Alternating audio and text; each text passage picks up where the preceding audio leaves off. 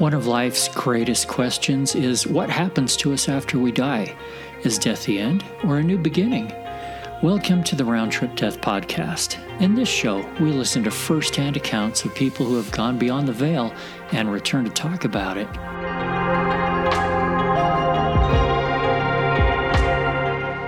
We have on the line with us today Travis Shreve. Did I say that right, Travis? You did. Okay. And I heard Travis recently talk about his near-death experience at IONS in Salt Lake City and found it fascinating. He is one of the survivors of COVID that has a story to tell. And Travis, before we get into that, tell us a little bit about you. Thanks. I'm a married guy. I've got two sets of twins, 7-year-old twins and 4-year-old twins. I'm a CPA, work with a lot of people during the year. But yeah, just a CPA. I've always had a very analytical mind. Numbers make sense to me. And always kind of depended on the reality of situations. I'm a jokester. Always, in my college days, I always had people screaming at me when something went wrong. They just seemed to know it was me. But I've leveled out a little bit and just have enjoyed my time with my beautiful wife and my kids.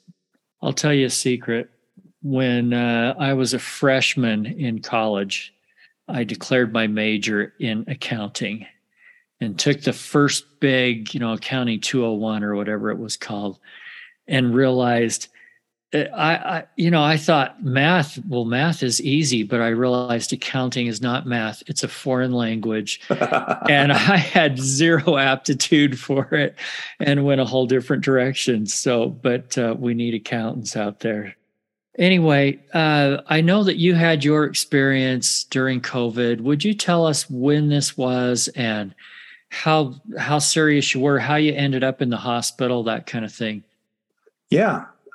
So this was a little later in COVID. This was May of 2021, and they had figured out a lot of things by then. In fact, they had a vaccine by this point. Yeah. So it was a little bit later in COVID, and I kind of knew the statistics and excluded myself from those statistics. I'm overweight and I have asthma, but maybe didn't accept reality there. And so I didn't worry too much, even when I knew I had it. But I had a few days of sleeping way too much and just being a little bit forgetful, watching several movies. I never can watch one movie, but watching several movies and not really knowing what was going on. So I was kind of in and out of it, but nothing that felt crazy.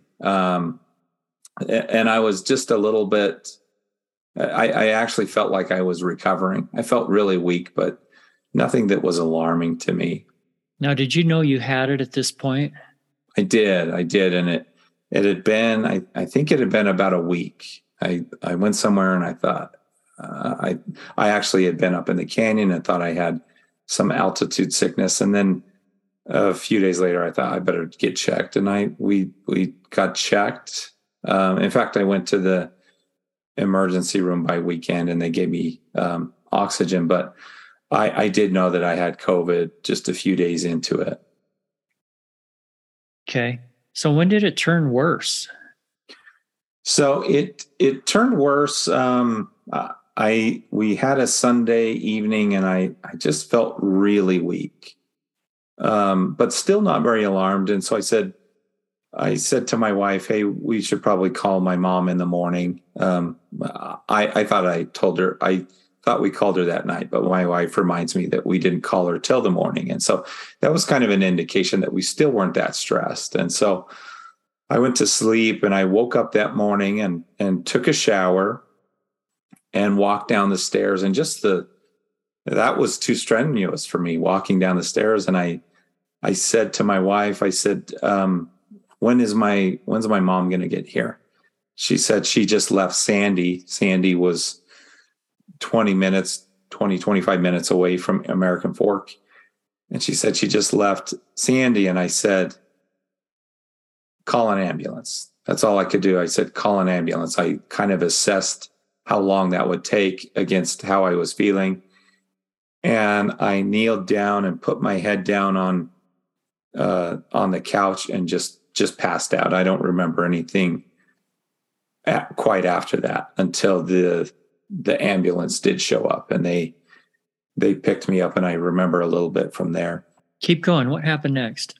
Well, they loaded me into the ambulance, and I was in and out of consciousness at that point. And my wife was really good to keep things from the kids, except that they were upstairs looking out a window, watching me be loaded into an ambulance, as was the case with all of my neighbors. And so they loaded me into an ambulance, and I showed up at the hospital. I didn't know which hospital I was at. Although I would have known if I was a little bit more aware, but I didn't know what a hospital I was at. And I did have some interactions from there, but I was not aware of those interactions. My wife showed up to the hospital after my mom showed up to the house, and I had something really important to tell her, and she couldn't quite hear me. So she came closer, and I took the mask off my face, the oxygen mask, and she thought it was something really important in what I had said. I must have been on drugs at this time. And I said, "Did you come to see my nipples?" And she was so mad at me, thinking, this is a crisis. These are going to be his last words to me. So she shoved that oxygen mask back on my face. She was a little bit upset that day. I can just see that on your headstone, by the way. You came to see my nipples. Yeah. So I was joking with her at that point, and she didn't appreciate it. She can take a joke. She's a lively and happy person, but I think she more than I recognized the seriousness of the situation. And so the next moments I wasn't really aware of. I was in the hospital, and most of this has just been relayed to me. But my next door neighbor is a bishop in our faith. He gave me a blessing, and the intention of a blessing is to heal those who are sick, but the intention also is to listen, for the giver of the blessing to try to understand God's will and leave that blessing. And he blessed me. And like I said, I don't remember any of this, but he blessed me that if I would fight, that I would be healed, and finished that up. And then he left the hospital, and his thoughts were, he's not going to fight. And I'll get into that a little bit later, but just really felt like there was reason for me not to fight. And that actually was kind of a thing in my family. I don't know where I gave the idea that I was somebody who would give up easily, but I had siblings who thought I was done for. And my wife was a little bit, has such a good attitude. I think she developed a good positive outlook before anybody else, but there was a real concern within the family as soon as, and I don't remember any of this, but as soon as they put me on the ventilator, and the last that my father had seen was they were putting the tubing down my throat for the ventilator, and I was violently reacting. Well, and it seems like back then when we heard that someone was put on a ventilator, that was almost like, oh, shoot, that guy's not going to make it. Right. If they're so bad that they're on a ventilator, at least that seemed to be, I don't know, kind of the news. It's sort of what you expected. So people knew how serious you were. It sounds like your wife was terrified. But this was far enough along in COVID that you had visitors at the hospital then? No, there were no visitors yet. And the nature of things is they had put me under these drugs. And my reaction to the drugs was purely negative. I was, and to a naysayer or to a skeptic, I totally give them this, but I was hearing voices and seeing things within my hospital room that I don't think were an indication of an NDE, but they were hallucinations and they were caused by drugs. But I also think that my attitude at the time was not good. I was in such a negative state of mind that everything I was hearing was negative. And this was a year and a few months into COVID being established, and this ventilator was terrifying to me. I knew what a ventilator was, but this thing sitting in my mouth was terrifying. I felt like somebody was preventing me from breathing. I didn't feel that this machine was doing anything to help me breathing. I felt like there was something blocking my mouth and preventing me from breathing. And so that, coupled with hallucinations, things got very dark and very scary. And in this state of mind, I had assumed at one point that I died, and that they were, and this will tell you how crazy I was at the time, but I had just assumed that they were discarding of my innards through some, from through some tube, just putting it into some toxic waste thing. And that my body was being drained out of me because I was dead. Not only that, I think they had put the TV on for me to respond to. And I was watching these movies and my brain just didn't understand. There was a movie, Deepwater Horizon, going on, and my brain was so dumb that I had interpreted this as some reality show. So it was all very negative, though, just purely negative. And I was in this state of panic. I couldn't talk to the nurses. I assumed that some of these things that I saw was when I was a little bit aware, but they didn't know whether I was awake or not. They had put me into an induced coma.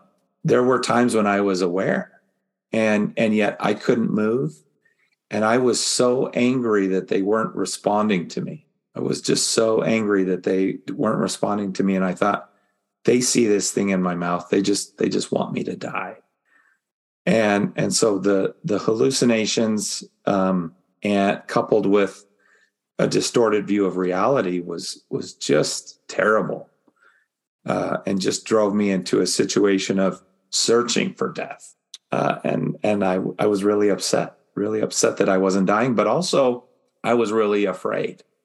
All these, and I'm a religious person, but at that time, the ideas entering into my mind about death were just terrible. That was it. And there was nothing for me, and my poor wife and my kids were just doomed to struggling without me. And I just felt this immense guilt as I sat there trying to find a way to die. So you're in a really bad place emotionally, mentally at this point. Before we go into more detail on what's next, give us a big picture. How long were you in the hospital altogether? I was only in the hospital for a little over 2 weeks. COVID was established. We knew, the doctors knew what they were dealing with a little bit more. But, by the time I was done, the hospitalist did tell me that I had a 5% chance of survival based on all the things they had to do.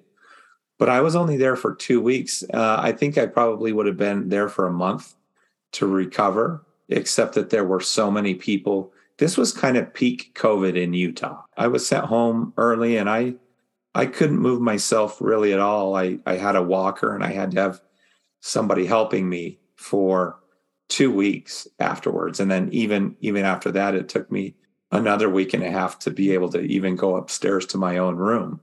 We had a bed on the main floor. So they needed the hospital bed and kicked you out as soon as you were healthy enough. Yeah. And I don't blame them. There's no resentment. It's just that it was a home recovery as opposed to a hospital recovery. Okay. So what happens next? You're in this dark place. When and how did the NDE happen? Yeah, I'm in this dark place, and I can't even explain to you how dark it was. And the next thing I know, I'm just in this beautiful place. And it's the opposite of everything I've been experiencing. The most terrifying thing that I had experienced in the hospital was just pure confusion. And here I was in this new place and just completely devoid of confusion. Now, I don't recall traveling to this place. I was just there. I was just in this place.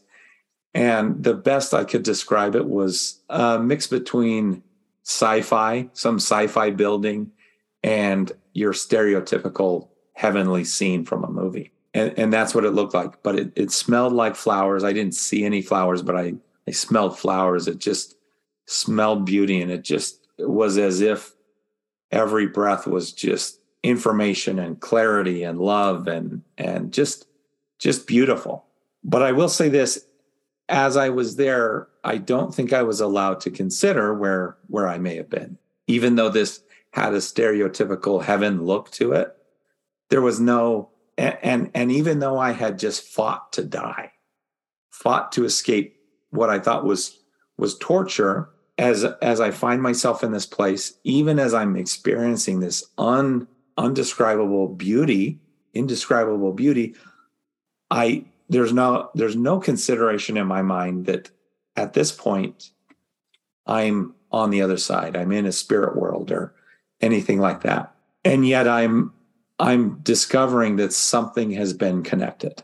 And in my mind, I can't believe it. It's connected, and I know somebody's coming. What do you mean by that? Connected? What's connected? It's really hard to say. It just felt like a connection happened Between you and something. Me and these people and this place. Okay. Tell us, we haven't heard about the people. Tell us a little bit more about what it looked like and what people did you see there? So to describe it, it was, like I said, kind of like a space age building. But if you were to take the front of the Sydney Opera House and, kind of convert it to a tunnel, it's smaller than that, but smaller on the surface, but a very long tunnel. I never saw the back of it. And there's a possibility I traveled through that tunnel, but I don't remember any of that. I mostly looked out to this scene, and it opened up to kind of this beautiful atmosphere. And it was as if we were on an island in the sky, the way that it dropped off. There was a drop off, and it didn't open up to space, but it opened up into blue sky. One of the confusing things to me, or one of the unique things to me, was that this place was so clean. There was not a speck of dust. Everything smelled clean. And it was such an expansive place that it just kind of hit my mind that there's no way this place is real, because you can't keep a place this big, this clean. There was no speck of dust. There was no scent of anything except for just goodness, good flowers or something. And so that really caught me off guard. And so I thought, okay, it's been connected, and I'm going to see these people. I knew that I was going to see some people for some reason. And so I thought, it's been connected. I actually, as I came out, I assumed that this place was virtual reality, right? But nothing in technology today compares to this. But so I thought, oh, maybe that's what the connection is. Because I truly did feel that something had been connected. And to this day, I feel like something had been connected. In my state of crisis, a connection had happened. But I was there in this just beautiful place. And I felt like I was there for a very long time. And I was there even alone for a very long time. But this was the opposite of the hospital, in the sense that I felt no need to do anything. I felt no need. I felt no stress as far as time goes. I didn't feel like I was missing out on anything. I didn't even feel like, oh, my poor wife, my poor kids. That stuff was just gone from me. Soon enough, this woman arrived, and I know there was a man there. It's hard to say how I know that there was a man there, but I do know that I knew there was a man there. During this time, some things were just communicated to me. And I recognized this woman. I remembered this woman. it was just communicated to me that she takes really good care of my family, particularly my kids, my two sets of twins. And I just remembered her and just accepted that. And everything that was downloaded to me was just truth. There was no way of denying it. If I meet anybody nowadays, they can tell me anything about themselves, and I don't accept it as truth. Somewhere along the way, I'm going to doubt something or have a different interpretation, but information was just downloaded to me. I just admired this woman. I knew that this man was nearby, and for some reason I felt there was even a point where I thought to ask them their names. And then I thought, I know these people. How embarrassing would that be to ask their names? That would be crazy. And so I thought, you know what? I'll be back. I'll be back here soon enough. And I truly felt that I would be back there soon enough, and I could worry about that at a later point. I didn't want to embarrass myself.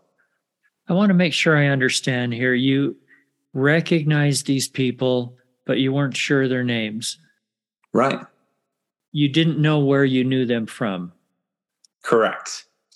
And, once I was kind of out of this place, I had made some assumptions, and I'll kind of get into that a little bit later, but it's such a hard thing to explain because I knew them. I knew they knew me.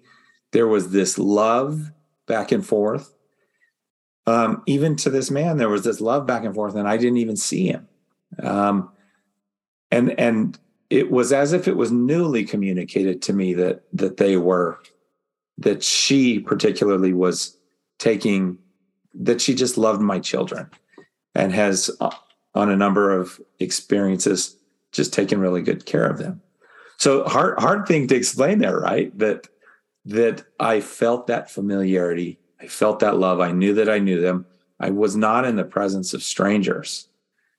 And yet, as soon as I thought I thought to ask their names. And yet the idea of asking that seemed crazy to me because there was such a deep familiarity and a deep understanding and love. And did they say anything to you, or was this all just came to you in thought? Most was downloaded. The man never spoke. Never. I don't know if I even so much as saw a shadow from him. I don't know if I saw shadows, anything. Everything emanated light. This building it was as if it was built out of pearl, but there was a light element to it. It lit, but there was not light bulbs. Everything just kind of glowed, just in the most beautiful way. But she did eventually speak to me, and I spent some time just walking there with her. And I did. That was kind of the first moment that I realized, hey, I'm not supposed to be doing this. I've been confined to a hospital chair, trying. I've been so scared. I've been trying to move. I've been trying to bust out, and I stood up to move, and that was kind of the first point that I realized, oh, I'm in the hospital. But I accepted this, and I said, okay, I'm not gonna complain. This place is beautiful, but I wandered around with her and just admired her beauty. Just an incredibly beautiful woman, and yet there's nothing inappropriate about it. It was just admiring her beauty. Right, you're a married man, and you're admiring the beauty of some other woman. Right, but it wasn't in that way, is what you're saying. Right, and I just, it's like there was just an established way to admire her, and I understood that, and just was admiring her, and just thought the world of her, and felt these overwhelming feelings of love for her. And I felt those feelings back as well. And we spent some time together, and there wasn't an urgency to do anything. It just was peace. It was beautiful. And I just enjoyed my time there, and I just couldn't get enough of it. It just was beautiful, beautiful to the extent that, and maybe this was an intentional thing as well, but I had kind of forgotten a little bit about my family. They weren't a worry in my mind. I would say that. And once again, this was the total opposite of my feelings in the hospital, because in the hospital, I was so worried about my family that I felt guilty. I felt like I had just doomed myself to hell simply for dying on my family. And that's, that contradicts my beliefs, but things got so negative in the hospital, and then they were so much the opposite, that I didn't have a single worry about my family. I just knew that they were loved and cared for. I had no way of feeling anything but love and lightness. And I never feel that way. I've always got some level of stress. And even as I came out of the hospital, my partner had to lie to me about some things. My accounting firm partner had to say, yeah, hey, this is all taken care of. This is good. All this stuff is fine. Even though there were problems with clients, as there always are, but he had to lie to me because he knew that it would stress me out.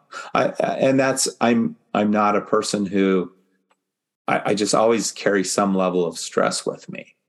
And yet here I was, and there was nothing of the sort, just pure beauty. Yeah, it's just beautiful.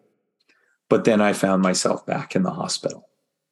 I had this beautiful experience, and this is the hardest thing to explain to people.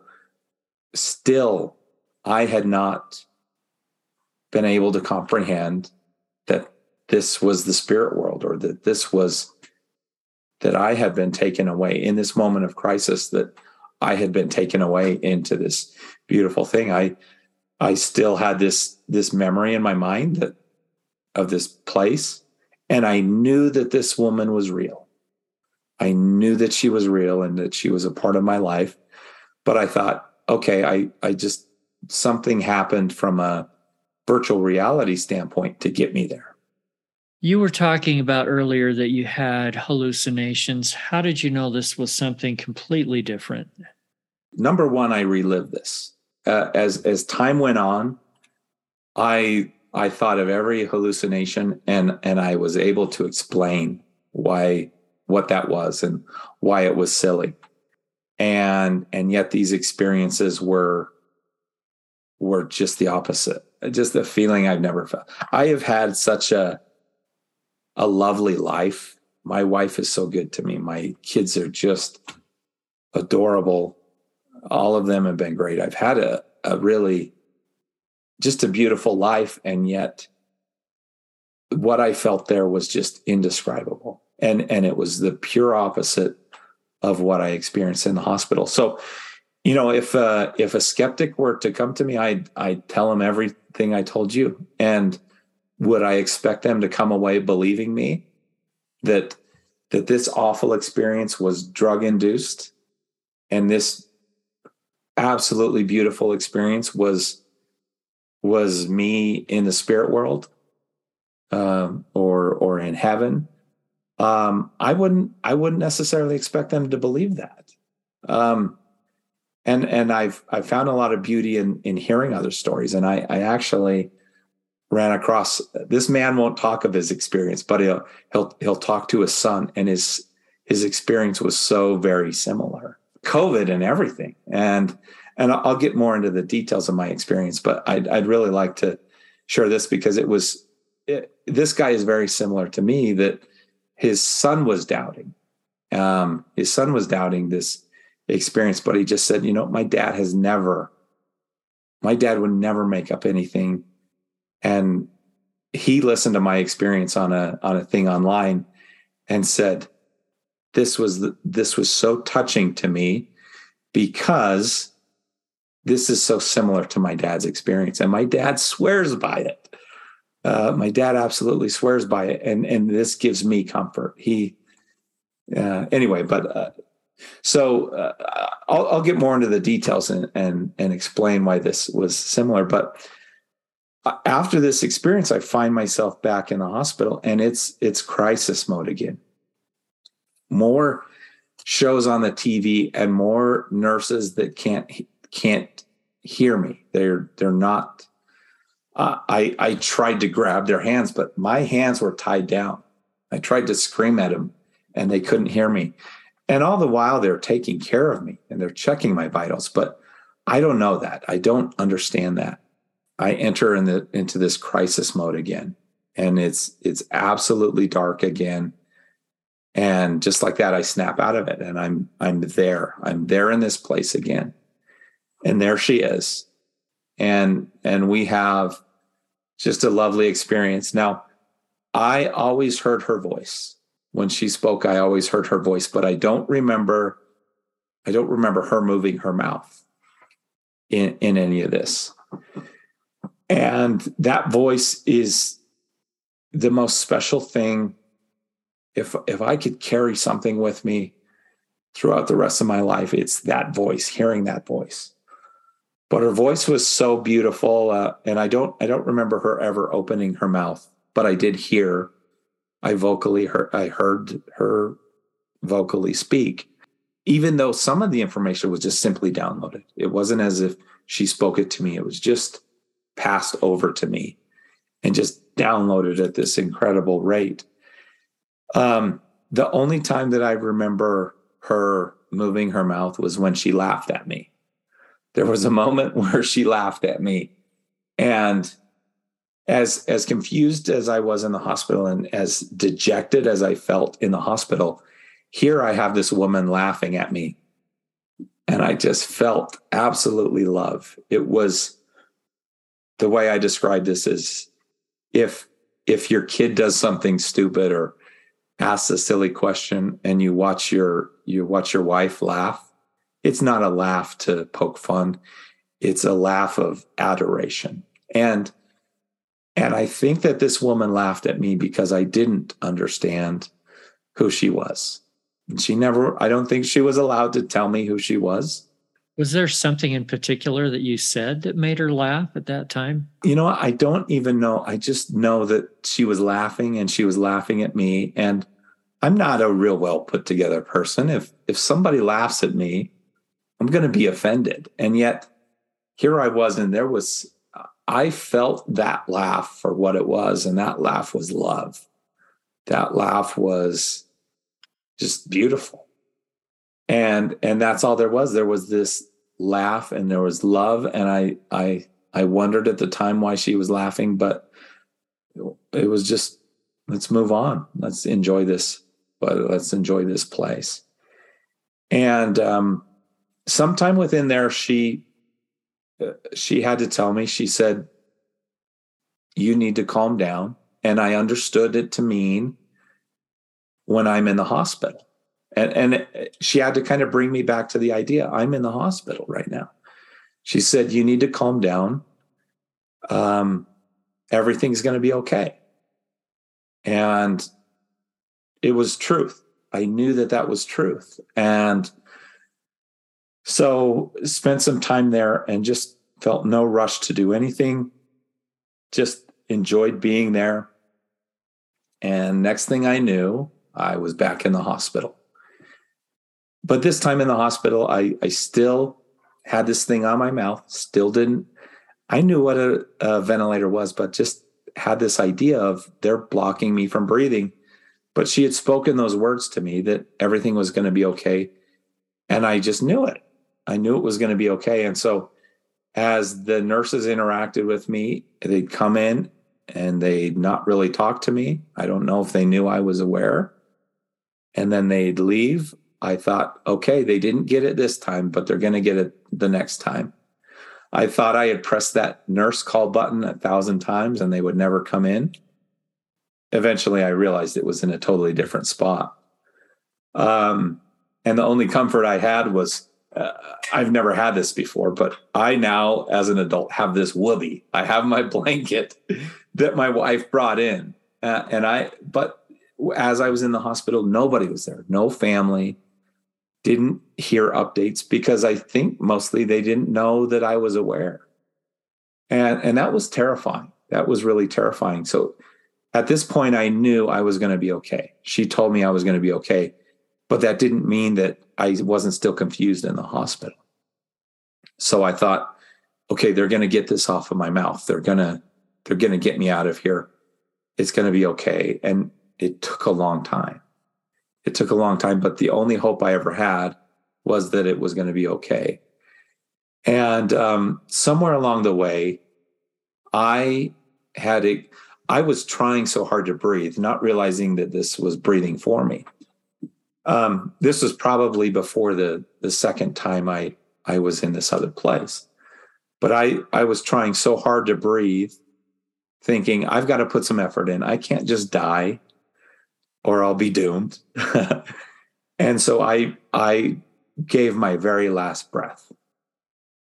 In other words, I put my very last bit of energy into breathing.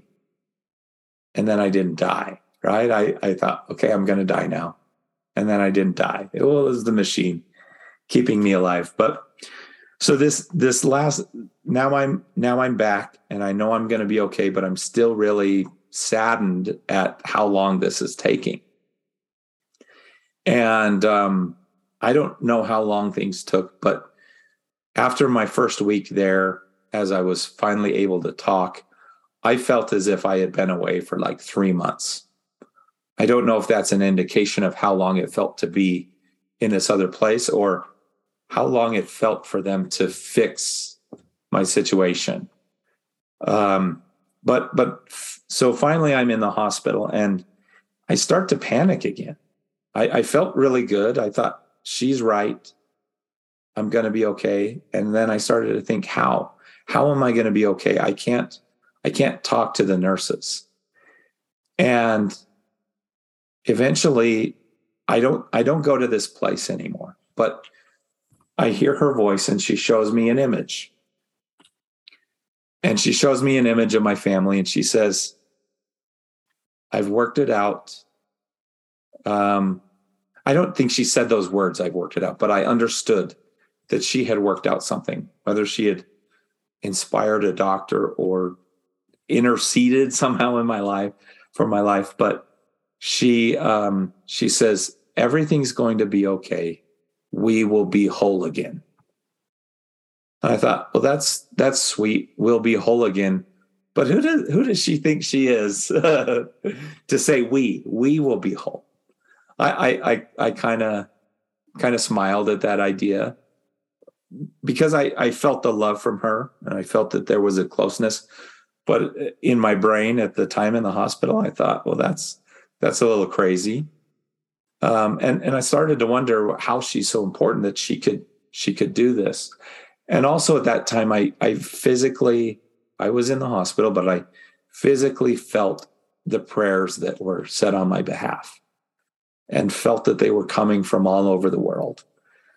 I've got a lot of friends in the Philippines that were praying for me, but that stuff didn't even make sense to me at the time in the hospital. And yet I felt that these prayers were coming from all over the world.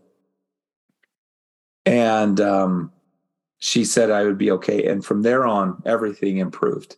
Now, it wasn't perfect improvement. I was in the hospital struggling for about a week. And, they still didn't give good information to my wife for three more days or so. And then they finally said, yeah, he's good. And then I could start to communicate with her on a tablet. I couldn't even hold the tablet up, but I started communicating with my wife and saw the kids, remembered I had 2 sets of twins and not just one.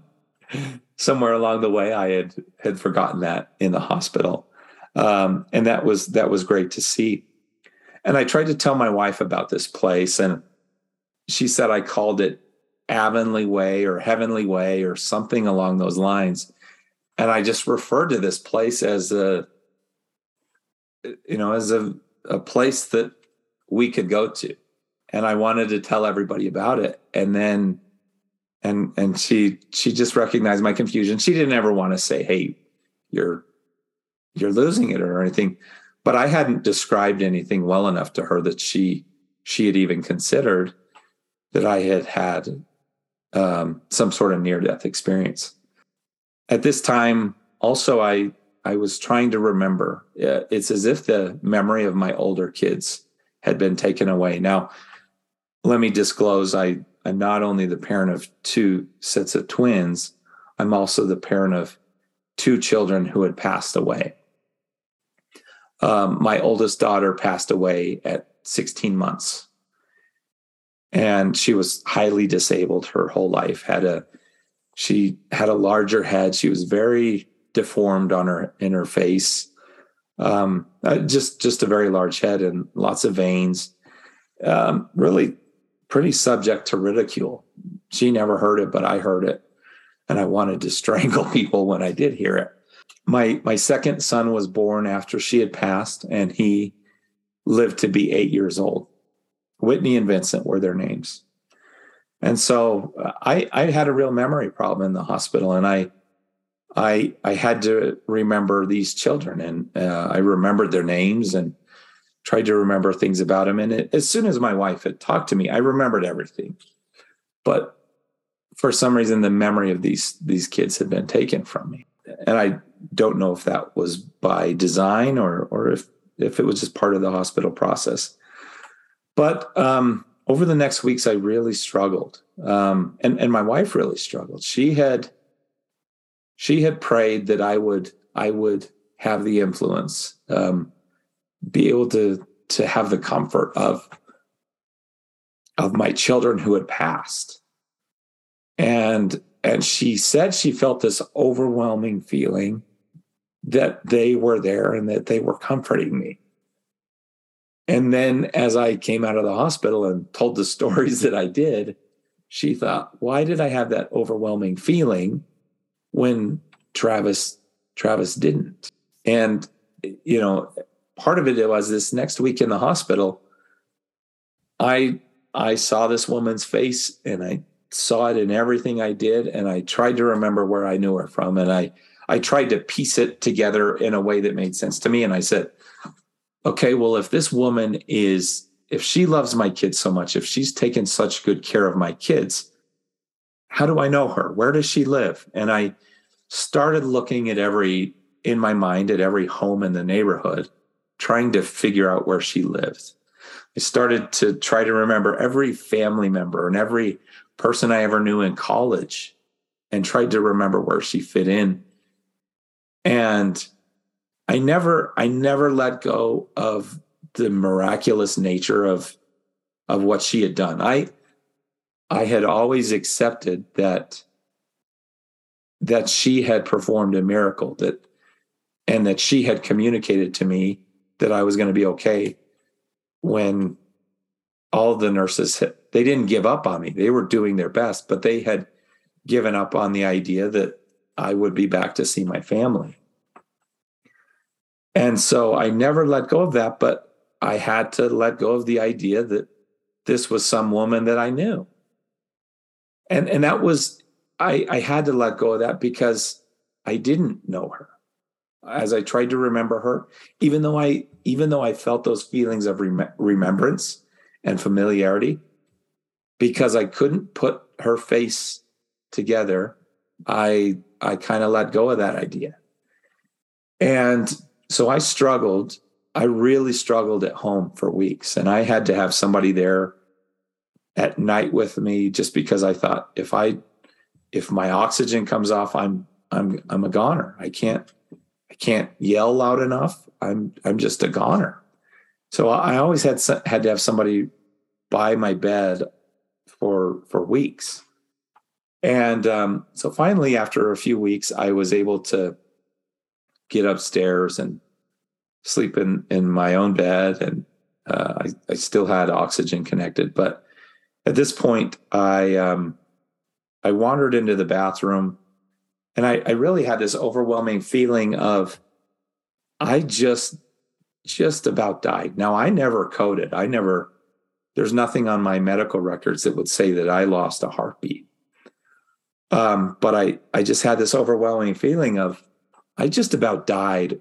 and what have I learned? And what I wanted to learn was, what do I need to do to be better, to be more prepared for my death, but also to be more just a better person in life.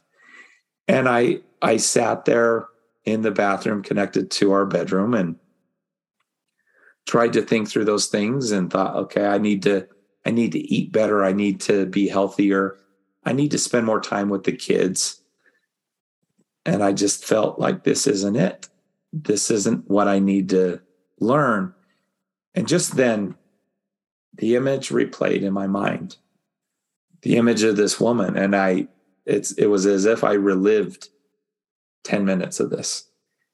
And I saw her face and just saw all of this over again as if I was there.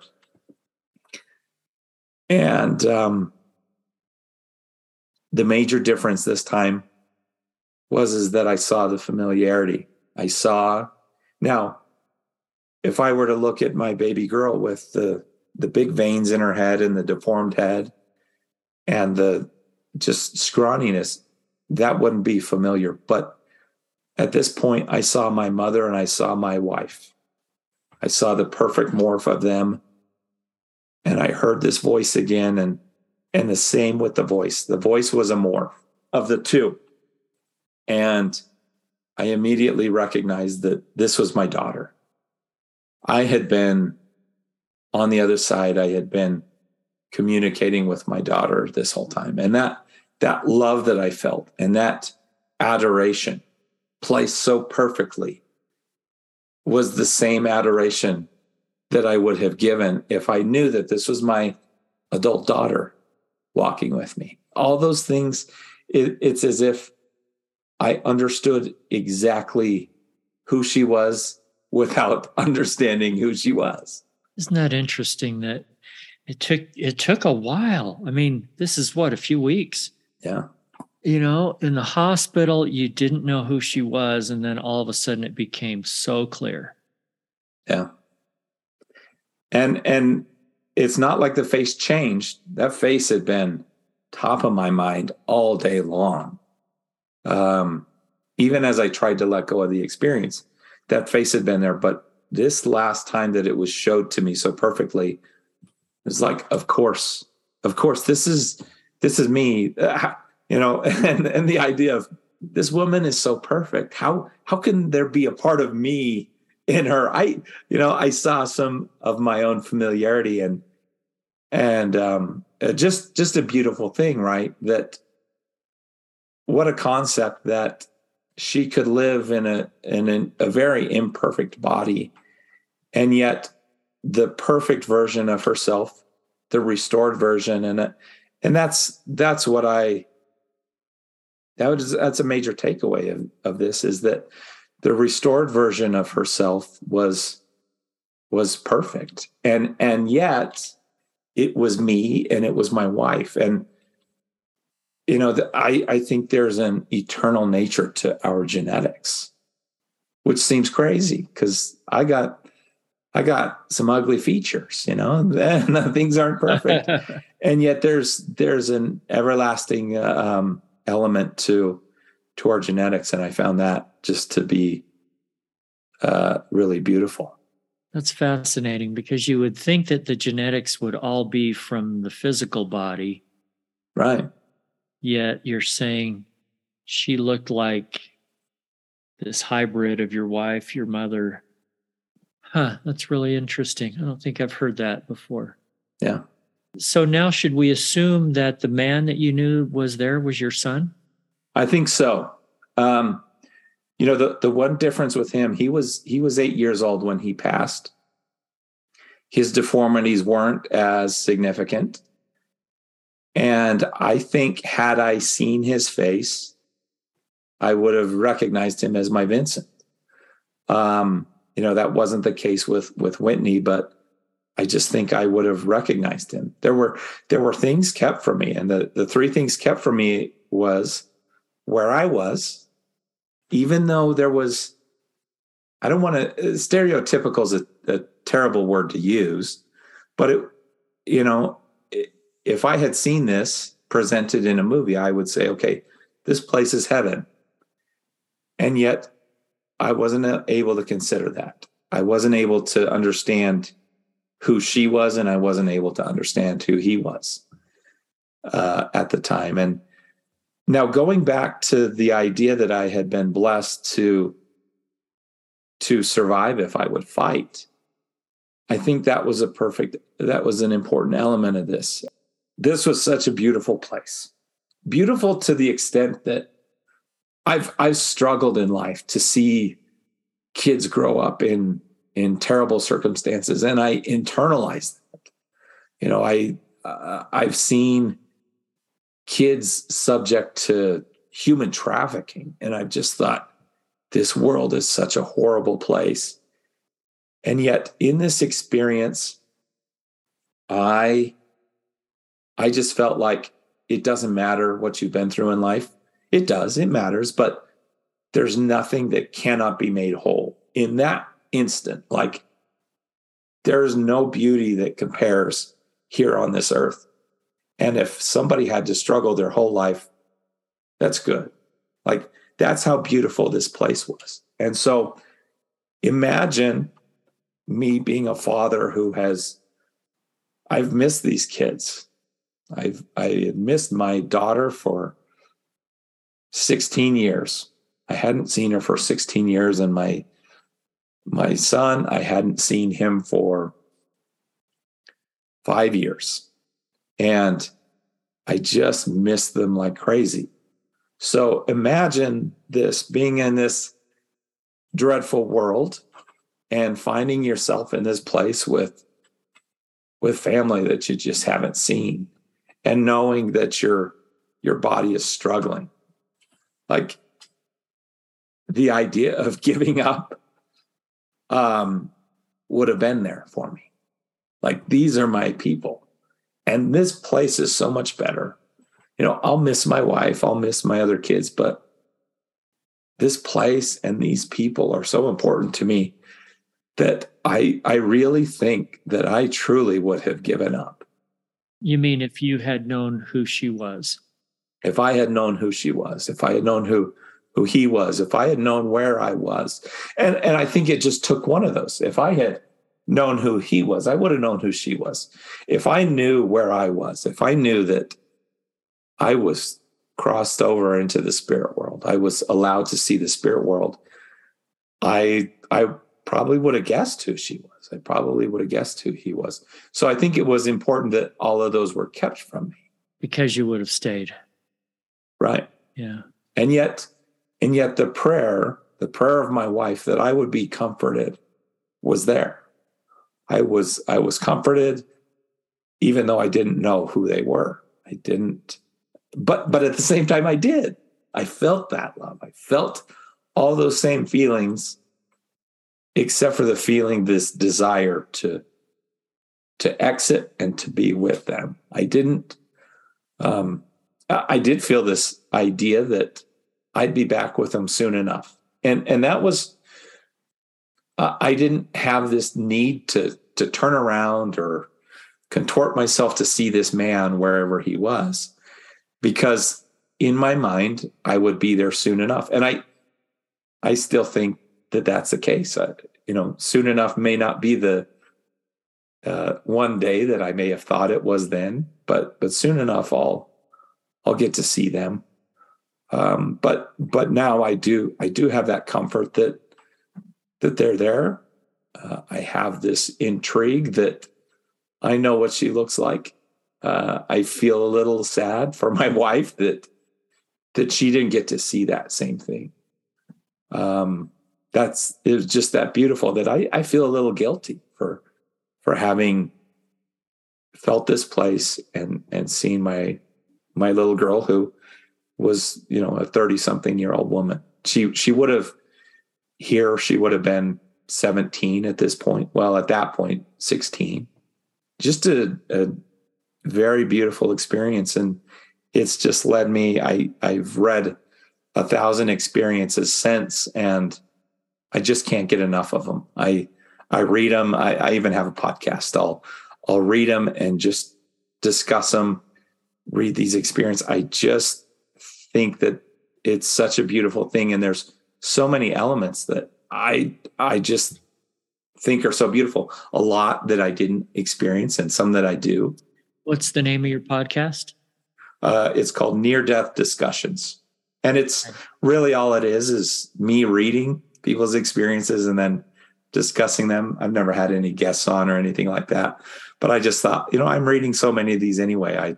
I really should publish them. And I just hope that there's other people out there like me that just can't get enough of this.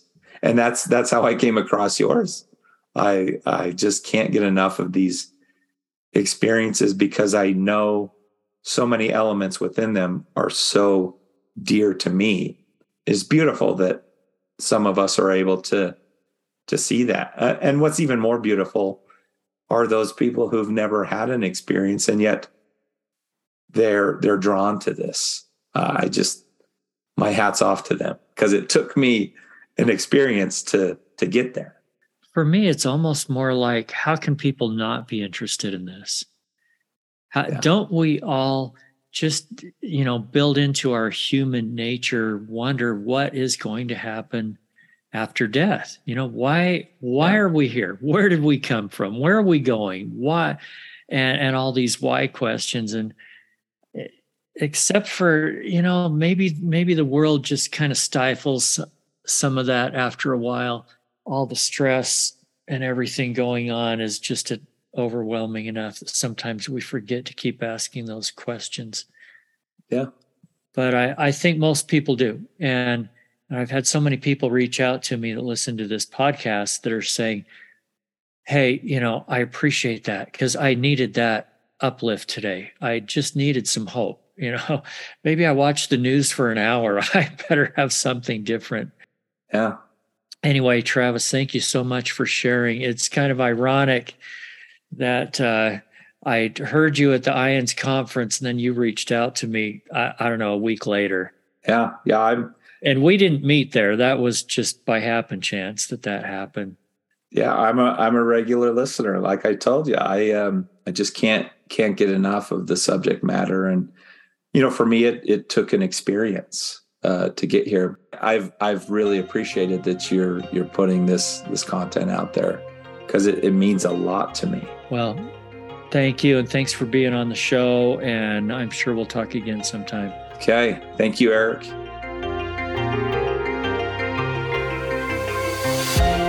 If you have had a round-trip death experience, we would love to hear about it. Send an email to eric@roundtripdeath.com.